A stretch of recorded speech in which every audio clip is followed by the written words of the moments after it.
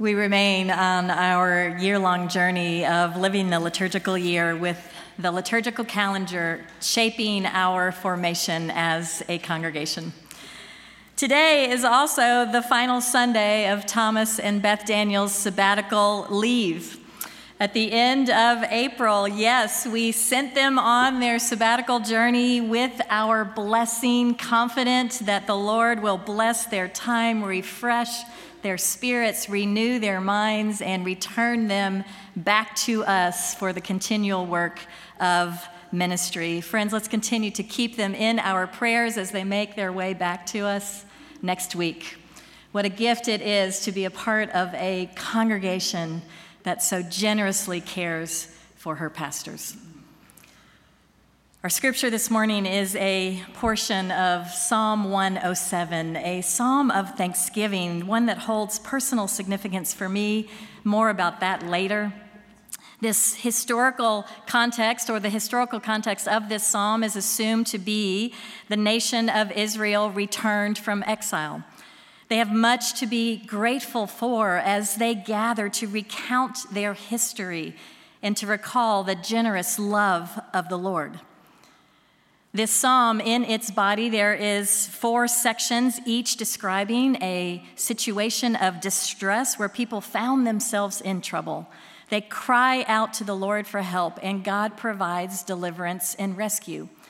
The 4 situations we find in the body of the psalm are wandering in the desert, imprisonment, sickness, and peril at sea. This morning's text focuses on that first situation, wandering in the wilderness. Wandering in loss, they ultimately found their way back to the city. The psalm also recalls the exodus from Egypt, when the Lord fed his people, delivered them, healed them, and brought them through the sea. As we now gather in from many places and many situations to praise and thank the Lord, let us now turn our attention to God's word for us. A portion of Psalm 107. Oh, give thanks to the Lord, for he is good, and his steadfast love endures forever. Let the redeemed of the Lord say so, those he redeemed from trouble, and gathered in from the lands, from the east and from the west and from the north and from the south. Some wandered in desert waste, finding no way to an inhabited town. Hungry and thirsty, their soul fainted within them. Then they cried to the Lord in their trouble, and he delivered them from their distress. He led them by a straight way until they reached an inhabited town. Let them thank the Lord for his steadfast love, for his wonderful works to humankind. For he satisfies the thirsty, and the hungry he fills with good things. Let those who are wise give heed to these things and consider the steadfast love of the Lord. This is the word of the Lord. Thanks be to God. Would you pray with me?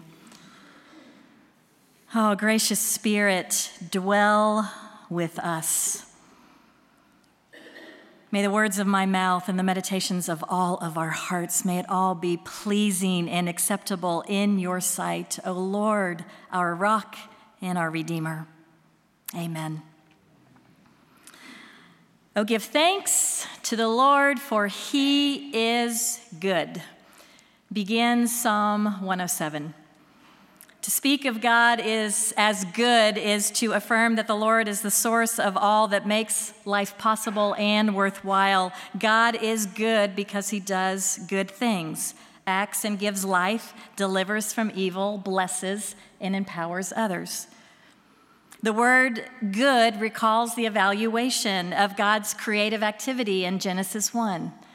When the Lord looks out upon all that he has created and calls it good, or very good in the case of humans, as he looks at creation as he intends it.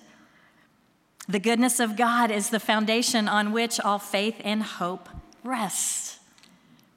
We throw the word good around pretty easily, barely grasping its full meaning. Think about some of the ways that we use it. Santa will ask little ones when they wait in line to interact with him in December, "Were you good this year?" Steph Curry has a good night when he scores at least 30 points. Your sister is good when she does not raid your closet and wear your favorite shirt without asking. My neighbor's schnauzer barks all the time. Walter is good when he takes a break, even for a moment. My neighbors are good when they bring Walter back inside their house. The concept of good for us, it is a squishy thing. I am good because I could have been worse. I am good because some people are worse. I'm good because I can get other people feeling good about me or thinking I'm good. But that's a whole different thing than being good, isn't it? Some of our use of good, so much of it is tied to performance and behavior. What do we do then when God doesn't act or behave in a way that seems to us to be good? Do we even believe that God is good? This Psalm's nature is to teach, witnessing to what God has done to draw people into deeper trust and commitment. God's people are to recount their history and recall the generous works and deeds of the Lord, for wise folks remember. The psalmist invites us specifically to remember the most challenging times of our lives, which is exactly the opposite of what most of us are inclined to do, especially those who live with positivity or who are glass half full kind of people. For all of us, it is work to remember our times of trouble. We would rather move from one celebration to the next, aspiring to journey from strength to strength, and to ignore or downplay the suffering in between. We are prone to push sadness away. Friends, can you recognize the work of God in your wilderness wanderings? In the most difficult and disorienting times of your life. Wilderness is the difficult place of darkness and pain, as well as the place where new life can emerge. Think about the major markers of your life with an awareness that suffering is a part of all of our stories. Pay attention, especially to those times when you have walked the well-worn path of pain. For some of our greatest values and convictions come out of times of pain. Sometimes being told to focus on the bright side just doesn't cut it. Platitudes like "look for the silver lining" fall short because sometimes life is hard, disappointing, sad, heartbreaking even. Perhaps you are in the midst of a trying time right now. Toxic positivity denies the full experience of being human. Instead, can we be the kind of authentic community that makes space for both the wonderful and the terrible? To move God's people to thanksgiving, the psalmist tells stories of Israel's experience of a love that will not let us go. Consider with me the whole notion of gratitude, if you will. It's great for us to do so when it's not the month of November. As psychologists continue to study the complexity of human emotions, one emotion receiving new attention is the psychology of gratitude, an emotion that has been historically neglected by psychologists. In the books, The Psychology of Gratitude, Robert Emmons and Michael McCullough note that gratitude is one of the most neglected emotions and one of the most undervalued virtues. The authors go on to say that the neglect of gratitude is interesting, explaining that we, especially in this society, do not like to think of ourselves as indebted. We would rather see our own fortunes, our good fortunes, as our own doing, explaining the neglect of gratitude. Because expressing gratitude involves our admission of our vulnerability and our dependence on someone other than ourselves. Grateful people are happier, less depressed, less stressed, and more satisfied with their lives and social relationships. Grateful people have more positive ways of coping with the difficulties they experience in life and are more likely to seek support from other people and are more likely to grow from difficult experiences and less likely to deny or avoid problems. Children who practice grateful thinking have a more positive attitude toward school and their families. Grateful people tend to be more generous with their money. The link between spirituality and gratitude has recently become a popular topic of study. Studies have found that faith can enhance a person's ability to be grateful. Therefore, those who regularly attend worship services and engage in religious activities are more likely to have a sense of gratitude in all other areas of life. We are learning from gratitude researchers what some of us already knew to be true, that thankfulness is good for our well-being and for our relationships. I wonder, is gratitude what people habitually notice in us? Or are they more prone to see in us a pattern of ingratitude? Gratitude is ultimately a way of seeing what is around you a particular way, in a way of saying thank you for a greater variety of things more often. Are we able to see and appreciate what we have, or are we more prone and fixated on what is not?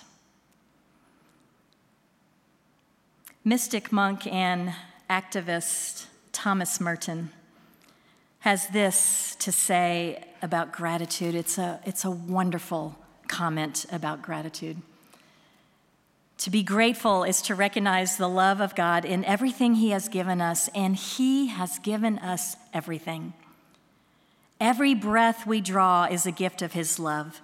Every moment of existence is grace, for it brings with us immense graces from Him. Gratitude, therefore, takes nothing for granted, is never unresponsive, is constantly awakening to new wonder and to praise of the goodness of God. For the grateful person knows that God is good, not by hearsay, but by experience. And that is what makes all the difference. Now, one challenging question comes to mind, because life doesn't always prompt easy gratitude. For those who are suffering and in pain, how can that person be expected to give thanks? Our friend Mark Roberts calls this gutsy gratitude, and Lamott refers to it as radical gratitude, that is radical in the face of whatever life throws at you. Radical or gutsy gratitude does not deny pain, but it is the experience of someone who is still able to give thanks for God's mercy and grace in the midst of suffering and loss. I had a courtside seat to gutsy gratitude recently as I sat beside a friend who only had a few weeks left to live, yet while watching her repeatedly reposition herself on the couch in order to find a comfortable way to sit because of terrible pain, I listened as she talked about how she had so very much to be grateful for and how God has been so very good to her. It is a faith builder to watch gutsy gratitude lived out. Here are 3 important things about gratitude we learn from Scripture. First, gratitude is an attitude. It is an attitude we choose to have. 1 Thessalonians urges us to give thanks in all circumstances, for this is the will of God in Christ Jesus for you. Note that this does not say to give thanks for all circumstances, but rather to give thanks in all circumstances. I will never be grateful for my mom's cancer, but I am able to find places of gratitude and grace in our family's journey with my mom's cancer. We are faced with choices all the time. Life is full of choices. Making the continual choice to be thankful will transform us into thankful people. Secondly, thankfulness is a response. Thankfulness is born out of gratitude for what God has done for us. Because of Jesus, we have been rescued, redeemed, and given life. We are given purpose and mission and companions for the journey. Because of Jesus, death no longer needs to be feared. We have so very much to be thankful for. And thirdly, thankfulness is an action. It is critically important not only to feel grateful, but also to express it. Just like the grateful leper in Luke 17, who, once noticing that he has been cleansed and healed from leprosy, stops, turns back, praises God, and thanks Jesus. Our thankfulness should drive us to action. Friends, when God reaches out to us, cares for us, interacts with us, surprises us, we are to be like the one leper who stops before moving on to anything else and to say, "Thank you, God." I encourage you to engage in the work of remembering this week. Maybe do some journaling about a time that God provided rescue in your time of trouble, something that you can turn back to later and reread to help you to remember God's work in your life. Or perhaps share with a friend or a family member or your small group how you experienced deliverance during a difficult time. A time when you cried out for help and God saved you in God's time and in God's way. Our staff this past week engaged in a say so moment and had a powerful time of sharing, as people vulnerably shared with one or two others about a time when God provided deliverance and rescue in a time of trouble. For memory kindles hope. Scripture tells us that we tend to be a forgetful people and encourages us to have a really good memory. For part of understanding the journey that we are on is to be able to retrace our steps. And memory is the soil in which gratitude grows.